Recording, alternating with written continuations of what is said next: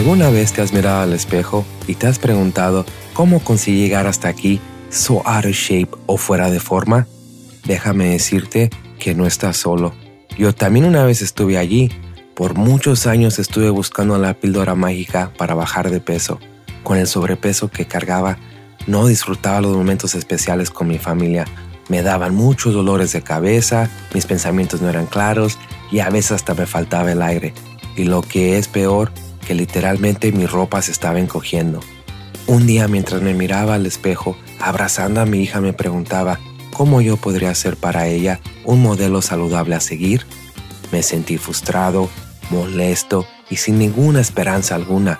En ese momento fue cuando decidí cambiar la historia de mi vida. No sabía ni por dónde empezar o qué cambios de lifestyle tenía que hacer. Solo sabía que tenía que descubrir la solución ya.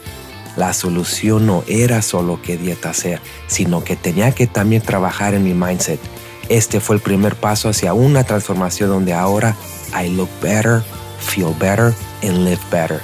En este podcast compartiré contigo mi viaje y mis estragos de cómo fue que perdí más de 100 libras después de haber luchado durante toda mi vida con la pérdida de peso. Charlaremos en español y en inglés con una variedad de invitados exitosos en temas de health, wellness y mindset.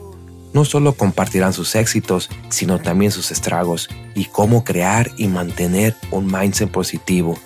Las estrategias te ayudarán a construir un blueprint y emprender en tu transformación holistic y realistic. Hola, mi nombre es Jay Nelson y bienvenidos a Awesome Cambios Podcast.